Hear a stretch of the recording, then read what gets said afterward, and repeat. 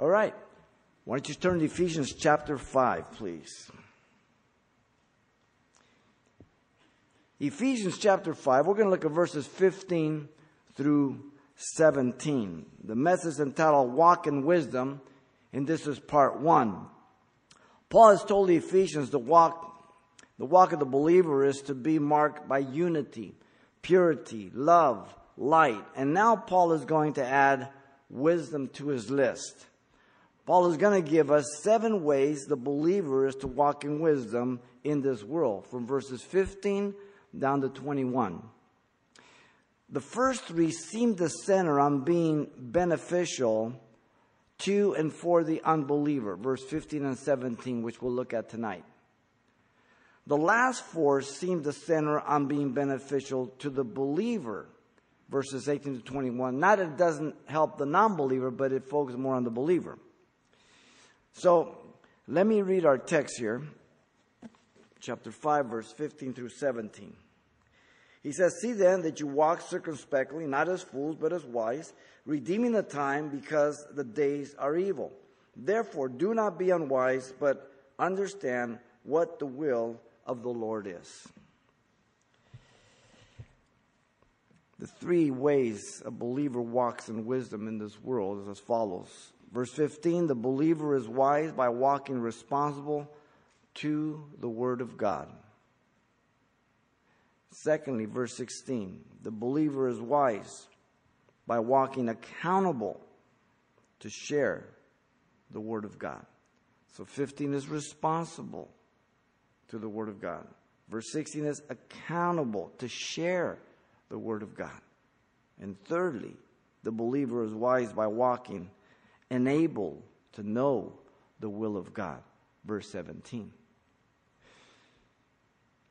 He begins with the believer being wise by walking responsible to the Word of God. Fundamental, basic. But he shares it all over again because it can be so easily missed after a while. Listen to the words again. "See then that you walk circumspectly, not as fools, but as wise." The Apostle Paul still has the salvation of the unbeliever in mind by the believer's life here in verse 15.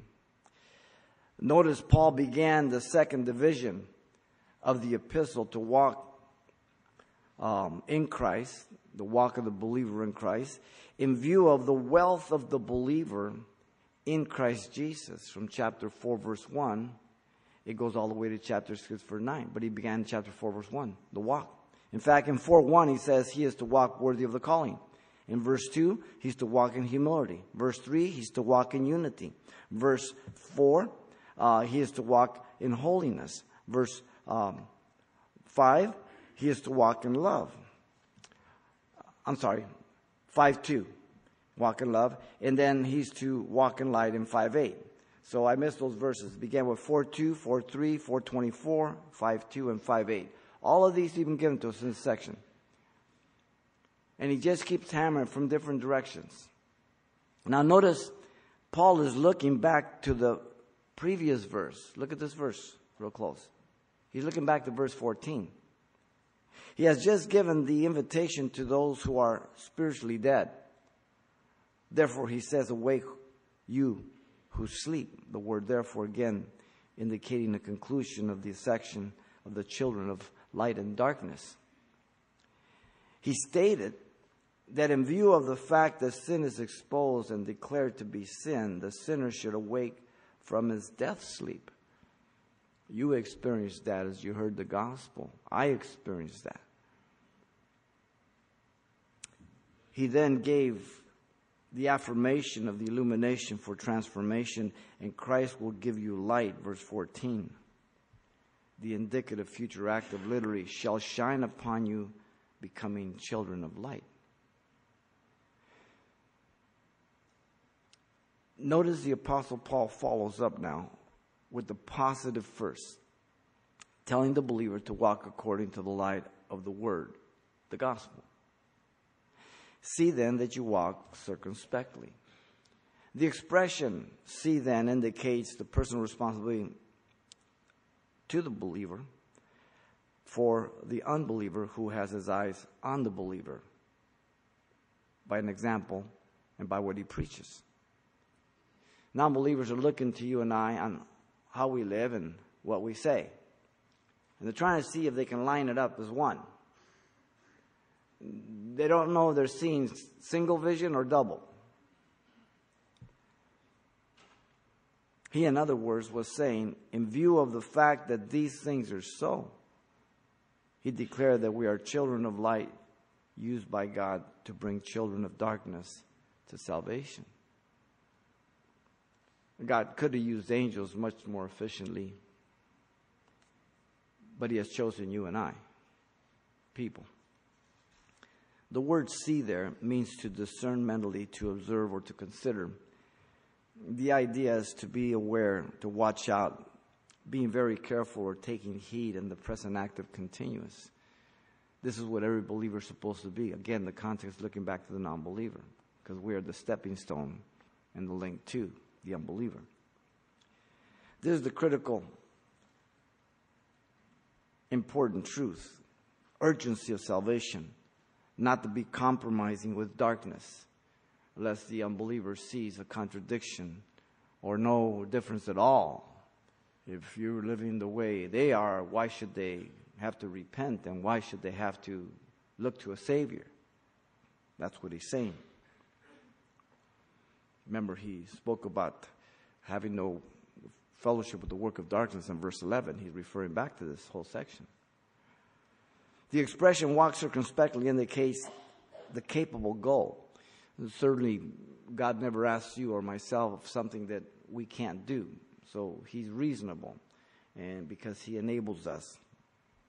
As we have stated before, the word walk, peripateo, it means to regulate one's behavior, one's conduct of life, the habit of life. This is the 8th and the last time the word walk appears in the epistle. The number 8 means new beginnings. The new man created according to God, in true righteousness and holiness, as he said in chapter 4, verse 24. 7 is complete. 6 is the number of man. 7 is completeness. 8 is new beginning. You have 7 days in the week. The 8th day is new week. You have 7 notes on the scale. 8 is the new note. You have 7 basic colors.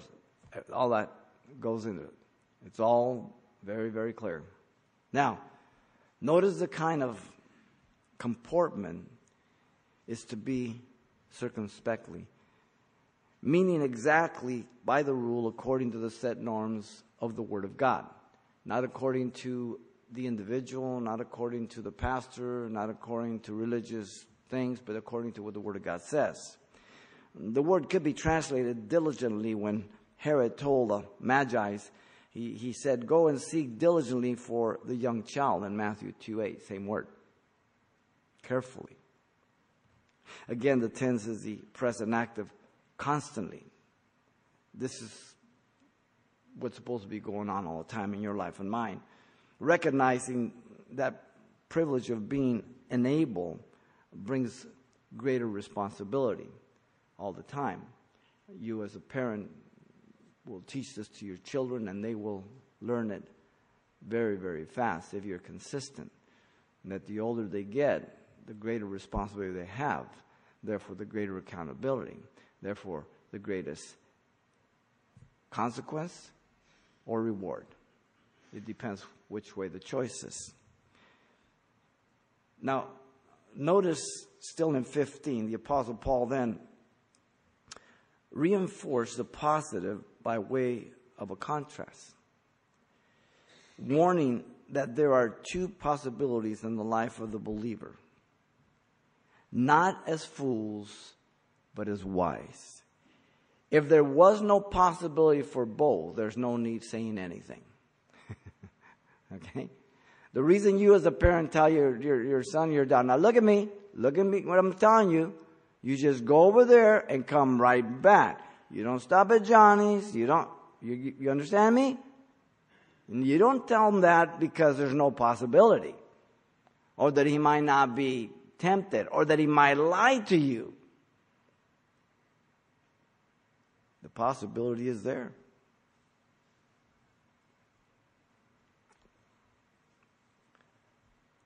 The expression, not a fool, means not wise or unwise. An adjective made up of two words. The first one is the letter A in the word sophos, not wise. Whenever an A is in front of a Greek word, it negates and denies the noun or adjective, whatever it follows. So the word atheist means no God. You're denying God. Amillennial means you're denying the 1,000-year reign of Christ. Okay? So, here, it's a person who is denying being wise. Paul is using the phrase, not as a fool. It's referring to spiritual matters for life.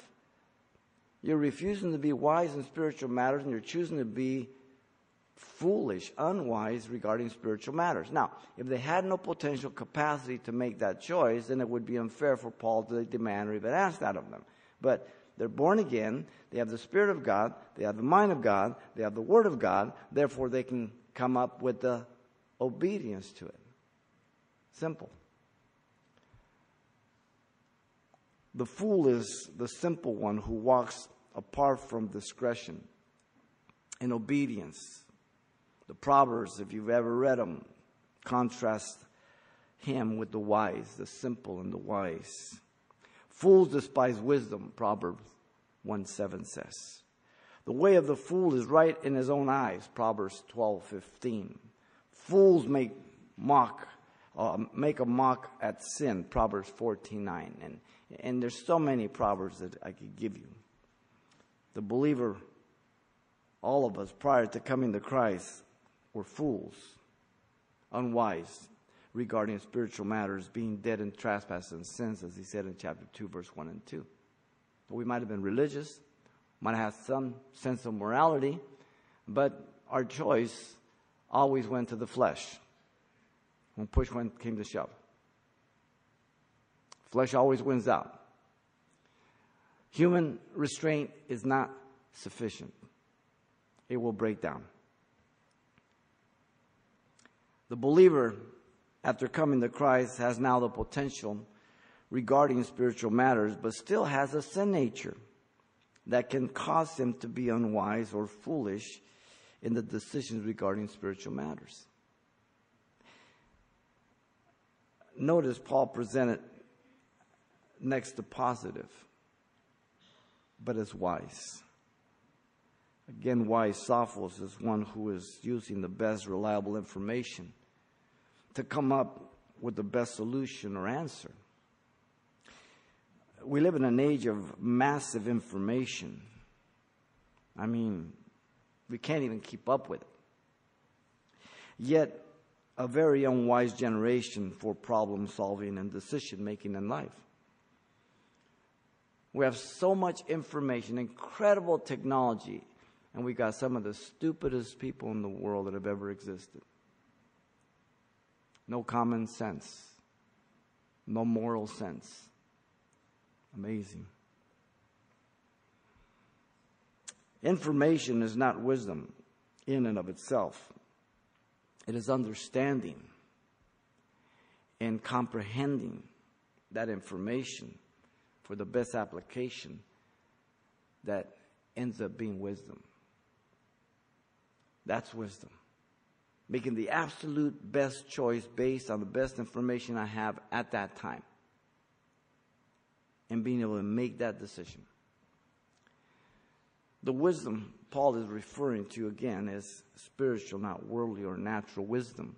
Sometimes Christians, they go to churches that really don't teach the difference between natural and spiritual, so they just believe that natural wisdom, God uses that, and that's what the Bible is speaking about. It is not.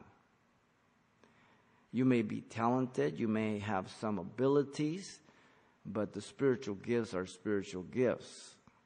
They're not natural talents or abilities.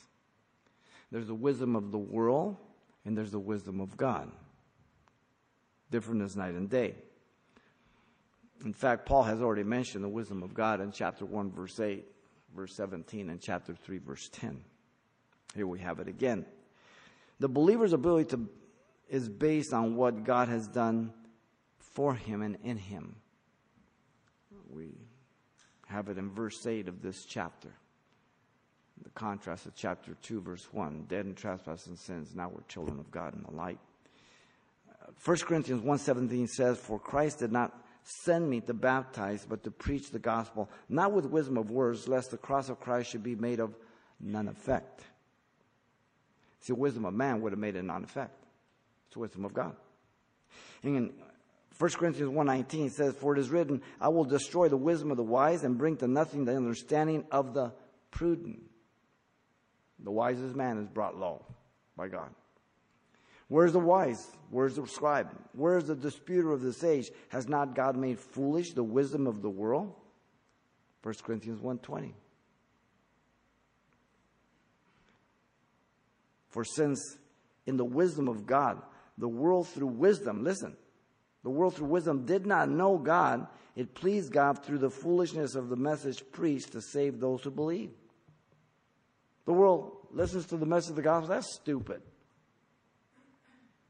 Someone gets saved, he says, man, that is incredible wisdom of God. For the Jew requests a sign, and Greeks after wisdom, 1 Corinthians 1:22. But to those who are called, both Jew and Greek, Christ is the power of God and the wisdom of God, 1 Corinthians 1:24. So, divine wisdom from above comes from the Word of God, having been born again. You remember Samuel said to Saul when he disobeyed God in 1 Samuel 13:13, as he was supposed to meet him and he heard the bleating of the sheep and everything, he says, "You have done foolishly. You have not kept the commandments of the Lord your God, which he commanded you. For now the Lord would have established your kingdom over Israel forever." He kept the king alive. He saved the best of the sheep, and he tried to blame the people. His human wisdom. The godly wisdom would have said to obey God. It cost him. The way God has chosen to prepare and to guide us to walk circumspectly, diligently, carefully, His wisdom is by giving us His Word. Something that I think is neglected so much today in the church. Reading through the Bible is not foolishness, it's wisdom. Studying the Bible to grow is wisdom. Praying to God to receive wisdom from God is wisdom. Fellowshipping and learning from each other is wisdom. Rubbing elbows with the older saints and those who have walked a little longer than us.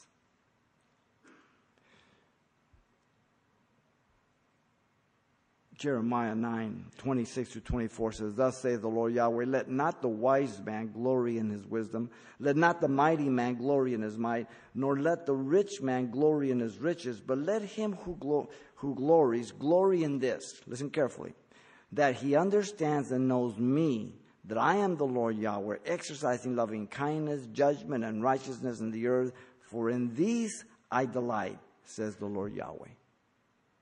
Wow. The world has no room for God. We're to walk according to the Word of God so that the unbeliever hears and sees a clear message. Paul the Apostle in 1 Corinthians 10:32-33 says this, "Give no offense, neither to the Jew, nor to the Greek, nor to the church of God." There's your three groups. Jew, Gentile, church of God. And in the church of God, there's Jew and Gentile. Three categories. God sees the humanity of man today, the world. Okay? And he says, "Just as I also pleased all men in all things, not seeking my own profit, but the profit of many, that they may be saved." So, Paul was a Jew. He knew the Greek lifestyle. So he walked according to knowledge where he went. He wasn't a hypocrite. He wasn't walking two sides of the street, but he knew how to conduct himself. In 1 Corinthians 9:19 through 23 said, "For though I am free from all men, I have made myself a servant to all, that I might win the more. And to the Jews I became as a Jew, and I might win Jews. And to those who were under the law, as under the law, that I might win those who are under the law. And to those who are without the law, the Gentiles, as without the law, not being without the law towards God, but under the law towards Christ, that I might win those who are without the law. To the weak I became weak, that I might win the weak. I have become all things to all men, that I might by all means save some. Now this I do for the gospel's sake, that I may be partaker of it with you." He walked very aware that men were perishing and women were perishing, entering eternity, and he did everything he can to pull those out that he could, when he could, as he could, whenever he could. Wow. All things are lawful for me, but all things are not helpful. All things are lawful for me, but I will not be brought into the bondage or power of any. 1 Corinthians 6:12. There's a lot of things I can do as a Christian. They're not against the Scripture, but I don't do them anymore. And I don't want to do them because they're a waste of time. And they're not going to help me grow in the Lord. It can be perfectly legitimate what I can do, but I don't want to do it. And the older you get, the shorter your tape measure gets, the more you throw stuff out. Because you don't have that much to go. You understand?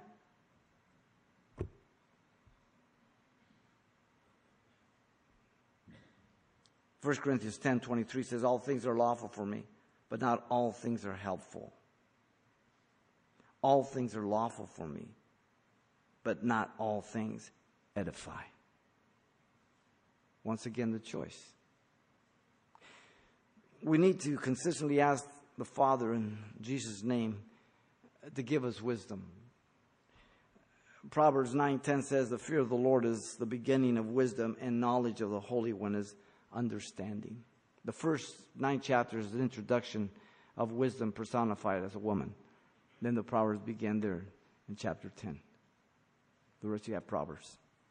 In Proverbs 15:33 it says, "The fear of the Lord is the instruction of wisdom, and before honor is humility."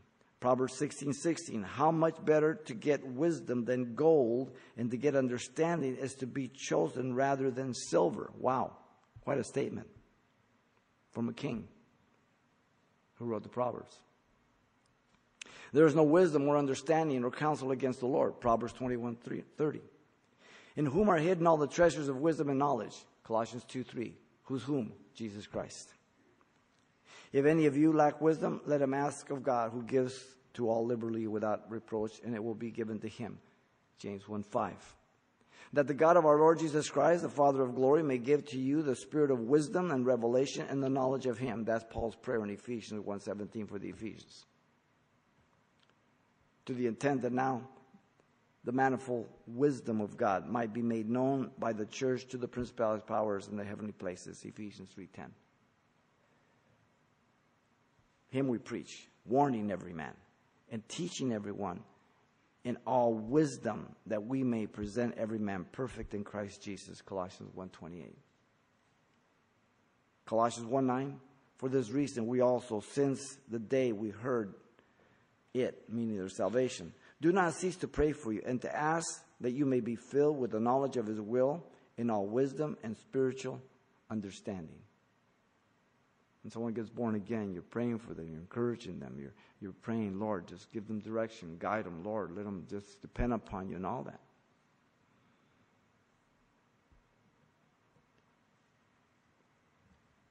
Colossians 3:16 says, "Let the word of God dwell in you richly in all wisdom, teaching and admonishing one another in psalms and hymns and spiritual songs, singing with grace in your heart to the Lord."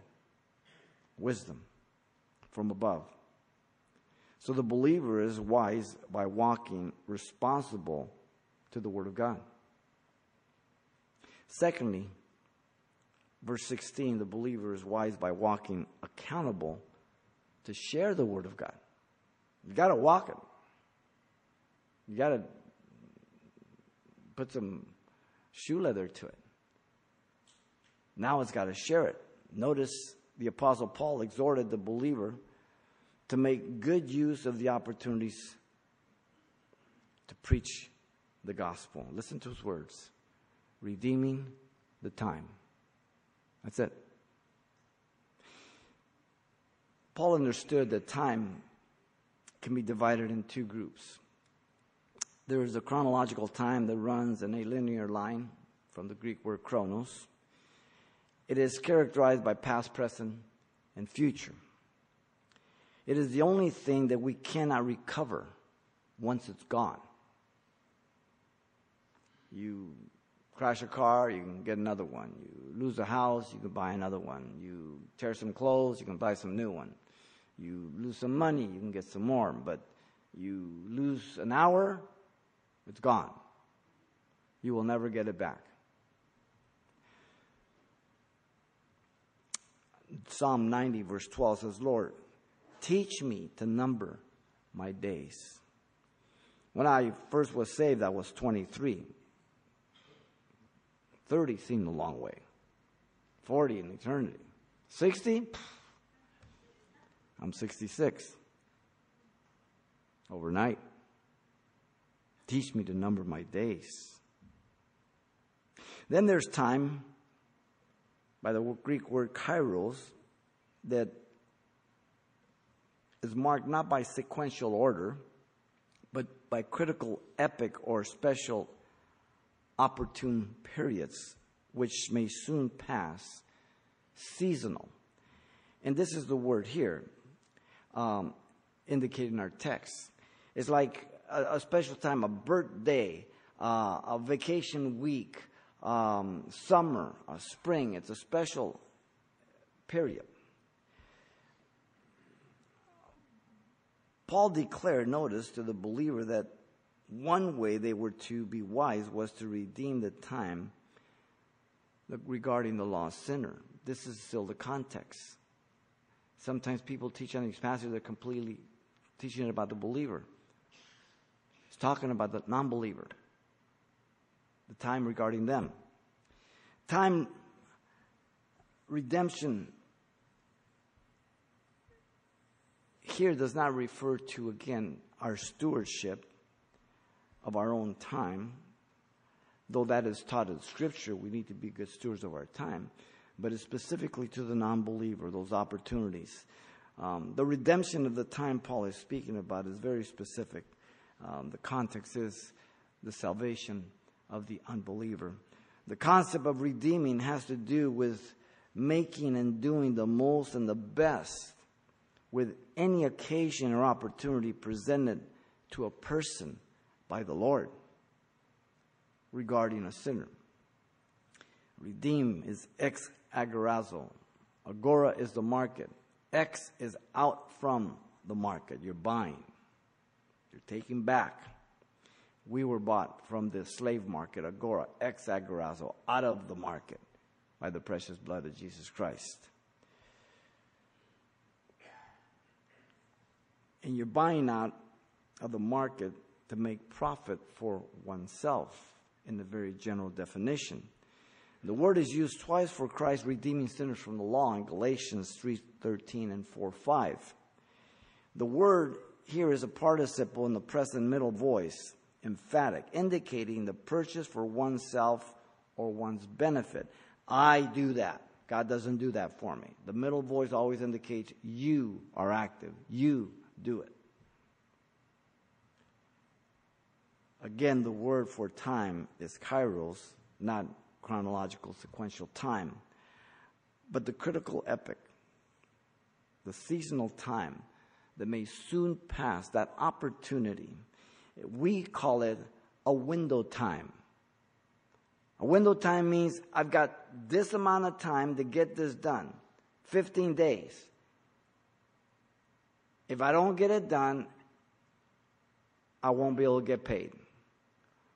Or I've only got 10 days to be able to make the application. And once it's over, it's done. A window time. I look back to my life and I see a lot of window times that If I had not taken them, they would have been gone. I would have never been able to walk through them and accomplish something. And I'm sure there are window times that I missed. All of us. None of us hit 100%.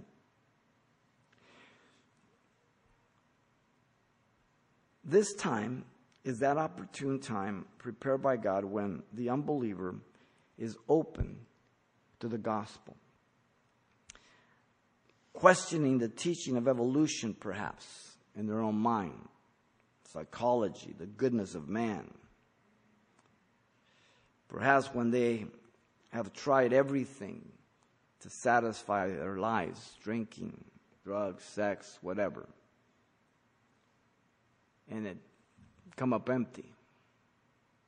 Perhaps they're just interested in what the Bible says. No real crisis, nothing. They just, hey, you're Christian. What does the Bible say about this? And guy gets saved. God nails him. Colossians 4:5 says, walk in wisdom towards those who are outside, redeeming the time. Stop and think of the person that ministered the gospel to you. When they shared the word of God to you. And it convicted you. You made a decision.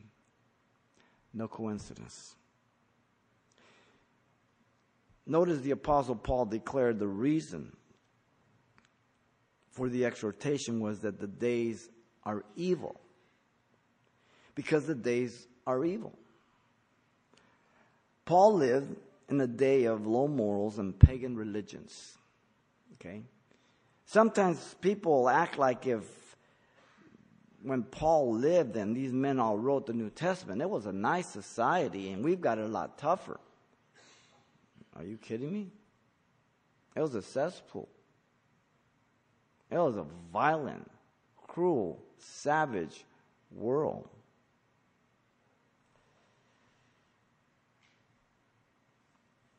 There were the temples at Corinth of prostitutes to the goddess of fertility. Aphrodite.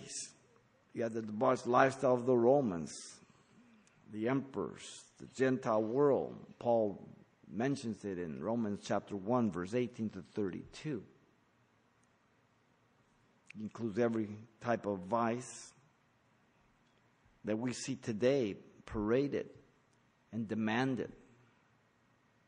And there's no shame. So we're in that very same arena right now in our nation, in the world, as the New Testament. The apostle has given two lists of sinful vices in this letter in chapter 4, verse 14 to 19, and then chapter 5, verse 3 through 5, where he has shared with them, this is what you used to be, now you're light. That was darkness, now you're light. That's where you used to be, now you're here. Notice Paul uses the word evil as the word poneros, which means evil in active opposition to good. The word describes also the satisfaction and corruption and destruction of people. It's just not doing bad things, but it's the nature of this evil is that it enjoys corrupting and destroying individuals. And if you were in the world as I was in the world, and you know that this is common. Someone maybe's never gotten drunk and you just can't wait to get them drunk, and you laugh and you just think, and you know you're the one that taught them the ropes, or on any other level of sin. And we corrupt people. We get off on it. That's the world.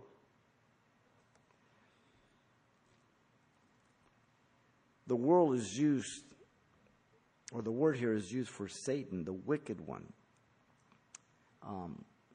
It's the same word is used for Satan in other parts. If you remember in 1 John uses it all the time, the wicked one. 1 John 2:13, verse 14, 3:12, 5:18, and 19. The wicked one, the poneros. This is one of the words that is used for Satan. Matthew uses the word, but if your eye be evil in Matthew 6:23, panros, my eye. The word is used by Jesus for the evil and adulterous generation seeking a sign of him in Matthew 12:39. The word is used as a command for the believer to abhor what is evil, panros, in Romans 12:9. In fact, Paul makes an analogy and an application there in Romans chapter 1:18-32 as he moves into chapter 2. In chapter 1, you say, oh, horrible. Oh, these guys, they did this, they that, they're homosexual, they're this, they're that, they're women, the men, this and that. But then he said, thank you. And then in chapter 2, verse 1, he said, but you may not do all this, but you get off on what these people do. Wow. You may not do it, but you like watching it. That brings me to what I watch on TV, on different things too. Not being legalistic, that's it. You wouldn't dare do something, but garbage in, garbage out, ladies and gentlemen. Things don't happen overnight. Nobody gets up and does something stupid all of a sudden. It's a very progressive thing. Satan's the god of this world, the prince of the power of the air, blind sinner, 2 Corinthians 4:4, Ephesians 2:2-3.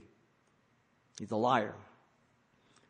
Paul was saying that in days that are characterized and given over to evil, the opportunities may be few that come to the believer, so they should not let them go by. You would say, oh, no, when things are evil, you got a lot of opportunity. No, you don't. No, you don't. When the day becomes evil, like he's saying here, when evil is taught, people are tempted and corrupted. When evil is permitted, people give themselves over to it with less resistance. When evil is practiced without restraint, people are more hostile towards the gospel. When America was a little more moral, even 20 years back, they wouldn't mock you as a Christian. In fact, they respected it. They say, oh, pardon my language, whatever. Today, they're more hostile. You're a bigot. You're a hypocrite, right? Now they'll flip the car. You're a racist if you're a Christian. Terrorist. Wow. Evil. Listen to what Paul told Agrippa. King Agrippa, do you believe the prophets? I know you do. Then Agrippa said to Paul, you almost persuade me to become a Christian. And Paul said, I would to God that not only you, but also all who hear me today might become both almost and altogether such as I, except for these chains. Man, he's been used as a scapegoat in prison there on the Mediterranean, on Caesarea in the Mediterranean. And he is just trying to get these guys saved, using every opportunity. Wow. When a person becomes a Christian, they have many people to share Christ because often all their family and friends are unbelievers. When I first got saved in 73, I had all kinds of people because I used to be there with them. They're all pagans. They're all party animals. They're all non-believers. So all kinds of people knew my brother and myself. And so we had a great audience to share. So the more opportunities open when a person is first born again, because you're closer to the stock of unbelievers. So as you move on in Christ, you move away from the gospel to an extent.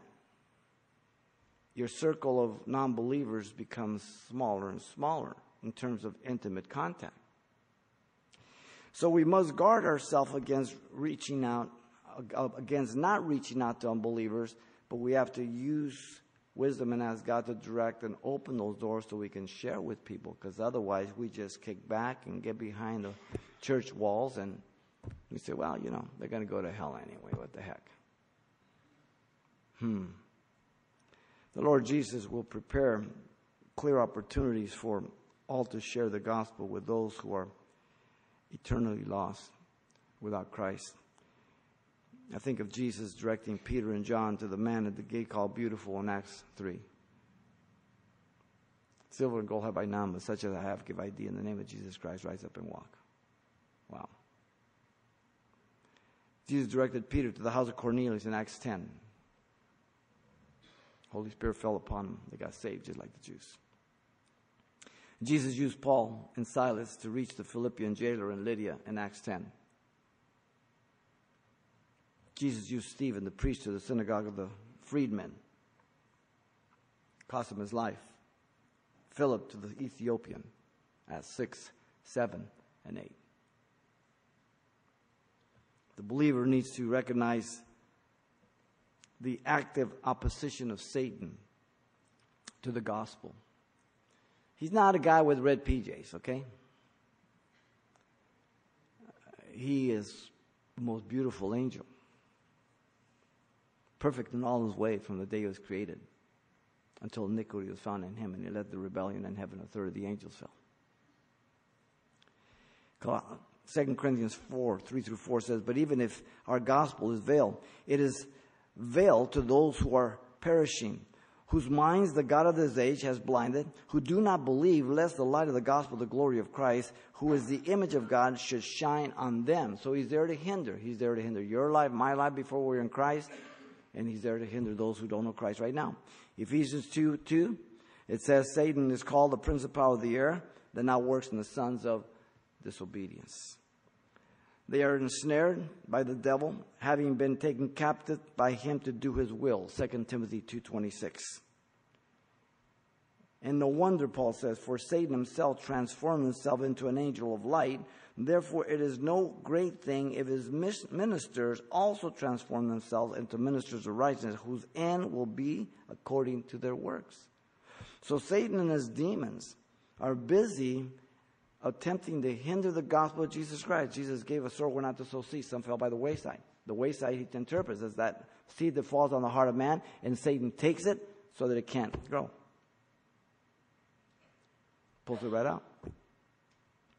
The Sanhedrin forbade the apostles to preach the gospel. Elymas, the sorcerer, tried to hinder the gospel by Sergius Paulus to hear. And at Athens, Paul was mocked.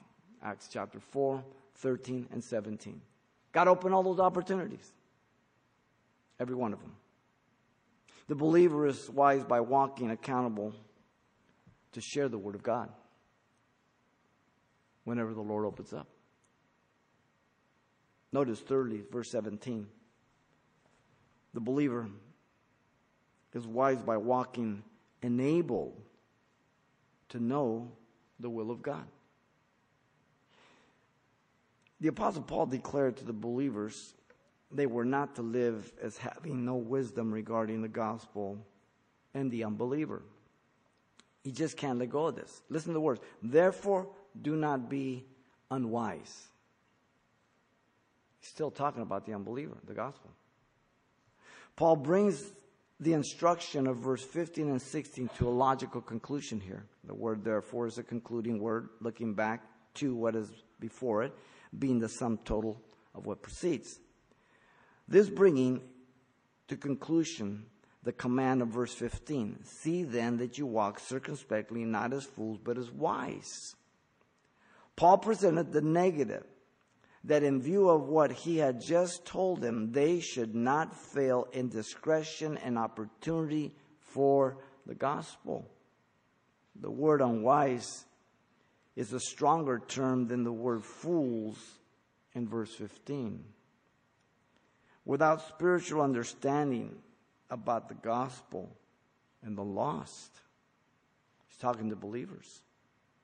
Is that possible? Absolutely.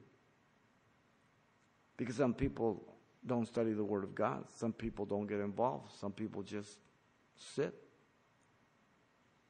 Have you ever brought anybody to the Lord? If you haven't, shame on you. And if you have, you know it's addicting. You'll do it again. Because it's amazing, nothing more amazing to have someone pray and be saved. And you realize God used you and you're nothing. That's our God.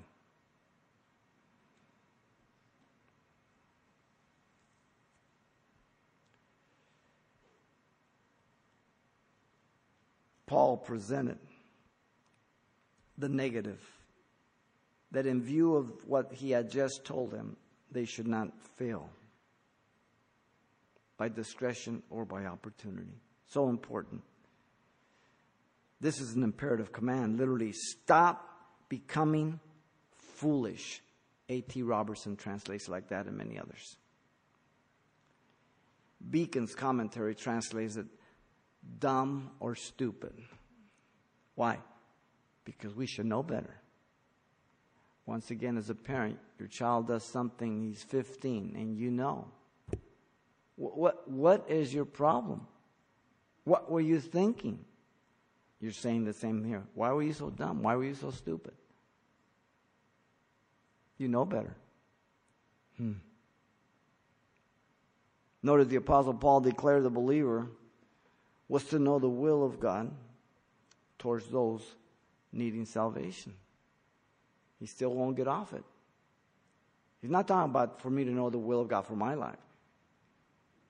He will as he moves on, but right here he's talking about the non-believer. But understand what the will of the Lord is. So Paul is not referring to some mysterious plan for your life in the future as the will of the Lord. Some people always make their relationship with God real mystical. They're attempting to find some secret message in the Bible. They're attempting to run around to see the latest prophet.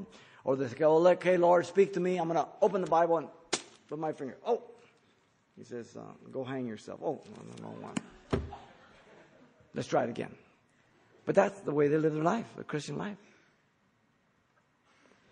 They're not grounded in the Word of God. They're living by their feelings, emotions, and experiences based on situations and circumstances.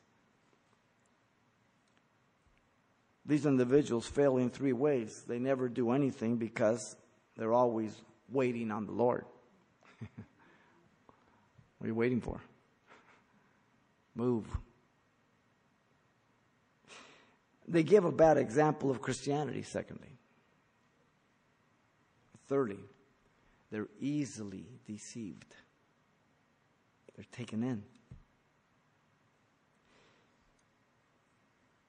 Notice Paul presented the positive next. He wanted them to align the will of God and sinners properly. Listen to what he says. The word understand means to set or bring together, to put the perception with the thing perceived in mind, and to get hold of it. Make it one. Jesus used the word for the disciples. How is it that you do not understand? Mark 8:21. Jesus often said, do you understand? They go, dirty dozen. We're just like them. Paul used it in Romans 3:11. There is none that understands. This is regarding God's spiritual truth of the need of salvation. The natural man. Paul said, for this reason, we also, since the day we heard it, do not cease to pray for you and to ask that you may be filled with the knowledge of his will in all wisdom and spiritual understanding. Colossians 1:9. This is what you want to pray for the new believer, for the person that's in Christ. You want to pray that they go to the Lord, that God direct and guide them, and they understand all that God wants to do in them and through them. The process between knowledge and wisdom is essential. Listen to Proverbs 1:5. The wise man will hear and will increase learning, and a man of understanding shall obtain unto wise counsel. Proverbs 4:7. Wisdom is the principal thing. Therefore get wisdom, and with all you're getting, get understanding. The will of God in this context has to do with the plan and purpose of God, once again, for fallen humanity. The word will means what one wishes or determines to be done. Paul, the apostle, is an apostle of Jesus Christ by the will of God, Ephesians 1:1. Our predestinated adoption was by the good pleasure of his will, Ephesians chapter 1, verse 5. Our inheritance is according to the counsel of his will, Ephesians 1:11. Servants are to do the will of God from the heart, Ephesians 6:6. Paul deals with the will of God in various ways. Paul put it this way: knowing therefore the terror of the Lord, we persuade men, but we are well known by God, and I also trust are well known in your conscience. Knowing what happens when people die without the Lord should terrify us. That is a great motivation out of love and compassion and sympathy and being able to empathize with people, because we know we would be there also. The will of God is revealed and found in the Word of God. We're to meditate upon the Word day and night, and we shall be prosperous and have good success, Joshua 1:8, walking into the promised land. Everywhere your foot touches, I've given it to you. We're to learn and not lean to our own understanding, but acknowledge God in all our ways, and He will direct our paths, Proverbs 3:5-6. He will direct us. We're to know that the will of God is that we walk in the light as He's in the light. We have fellowship with one another, and the blood of Jesus Christ cleanses us from all sin, 1 John 1:7.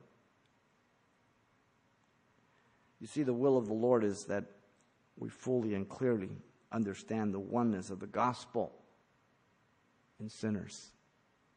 Like Twinkies. Gospel and sinners go together. Pie and ice cream. That every sinner can be saved. I'm to know this. If they repent by trusting the atoning sacrifice of Jesus Christ by grace through faith, Ephesians 2:8-9. I am to know that as a believer. That every sin can be forgiven and the person is cleansed from all defilement, whiter than snow. Psalm 51 verse 7. I am to know this. So there is no person that cannot be saved or be forgiven. All can. That every sinner only has a set amount of years before they die, and then the judgment, and then be separated for all eternity. I am to know this. Hebrews 9:27. Paul said to the Corinthians, 2 Corinthians 5:18-20, now all things are of God, who has reconciled us to himself through Jesus Christ and has given to us the ministry, listen, of reconciliation. That is, that God was in Christ reconciling the world to himself, not imputing their trespasses to them, and has committed to us the word of reconciliation. Now then, we are ambassadors for Christ, as though God was pleading through us. We implore you, on Christ's behalf, be reconciled to God. Kind of like Paul. Oh, I wish altogether you were as I am, except for these bonds, Agrippa. You and everybody present here. One of the 5 promised crowns to the believer at the Bema seat of Christ is the crown of rejoicing at Christ's returns. It's for soul winning. 1 Thessalonians 2:19. Soul winning. Those that win souls are wise, the proverb says. And so the believer is wise by walking, enabled to know the will of God. I beg you, by the mercy of God, you present your body a living sacrifice, holy and acceptable to God, which is your reasonable service. And be not fashioned to this world system, be transformed by the renewing of your mind to prove what is that good, acceptable, and the perfect will of God. The Word, His mind, His Spirit, yielding and obeying, putting on the armor, doing good warfare, having done everything to end up standing to proclaim the gospel of Jesus Christ. Wow. These are the first 3 ways a believer walks in wisdom in this world. It's towards the non-believer first. The believer is wise by walking responsible to the Word of God. The believer is wise by walking accountable to share the Word of God. And the believer is wise by walking enabled to know the will of God. What do we have missing and lacking? Nothing but the willingness to do it. That's it. There's no excuse. Lord, thank you for your grace, your love, your goodness. Deal with our hearts, and we thank you for your word. And Lord, we pray that you be glorified in all things, Lord. We do thank you. We pray, Lord, that you would be glorified in our lives, and that, Lord, as we grow, as we mature, as you use us, that it would be for your glory, and Lord, especially those that are listening even now, Lord, here or by the radio or the internet, you will speak to their hearts. If you're here and you don't know Jesus Christ as your Lord and Savior, God has brought you here to be saved, to repent of your sins. If you believe that Jesus Christ is God who became man, if you believe that he died for your sins, if you believe that he rose from the dead, and if you believe that he sits at the right hand of the Father making intercession for you, then you can call upon him, repenting from your sin, and he will save you, he will forgive you, and he will make you a child of God by grace through faith. And so, if this is your desire, this is your prayer to him, and he's going to save you right now. He's going to forgive you of your sins and do a little house cleaning from this day on. This is your prayer to him. Father, I come to you in Jesus' name. I ask you to forgive me, Lord, for all my sins. Give me a brand new heart. Fill me with your Spirit. I accept you as my Lord and Savior. In Jesus' name, amen.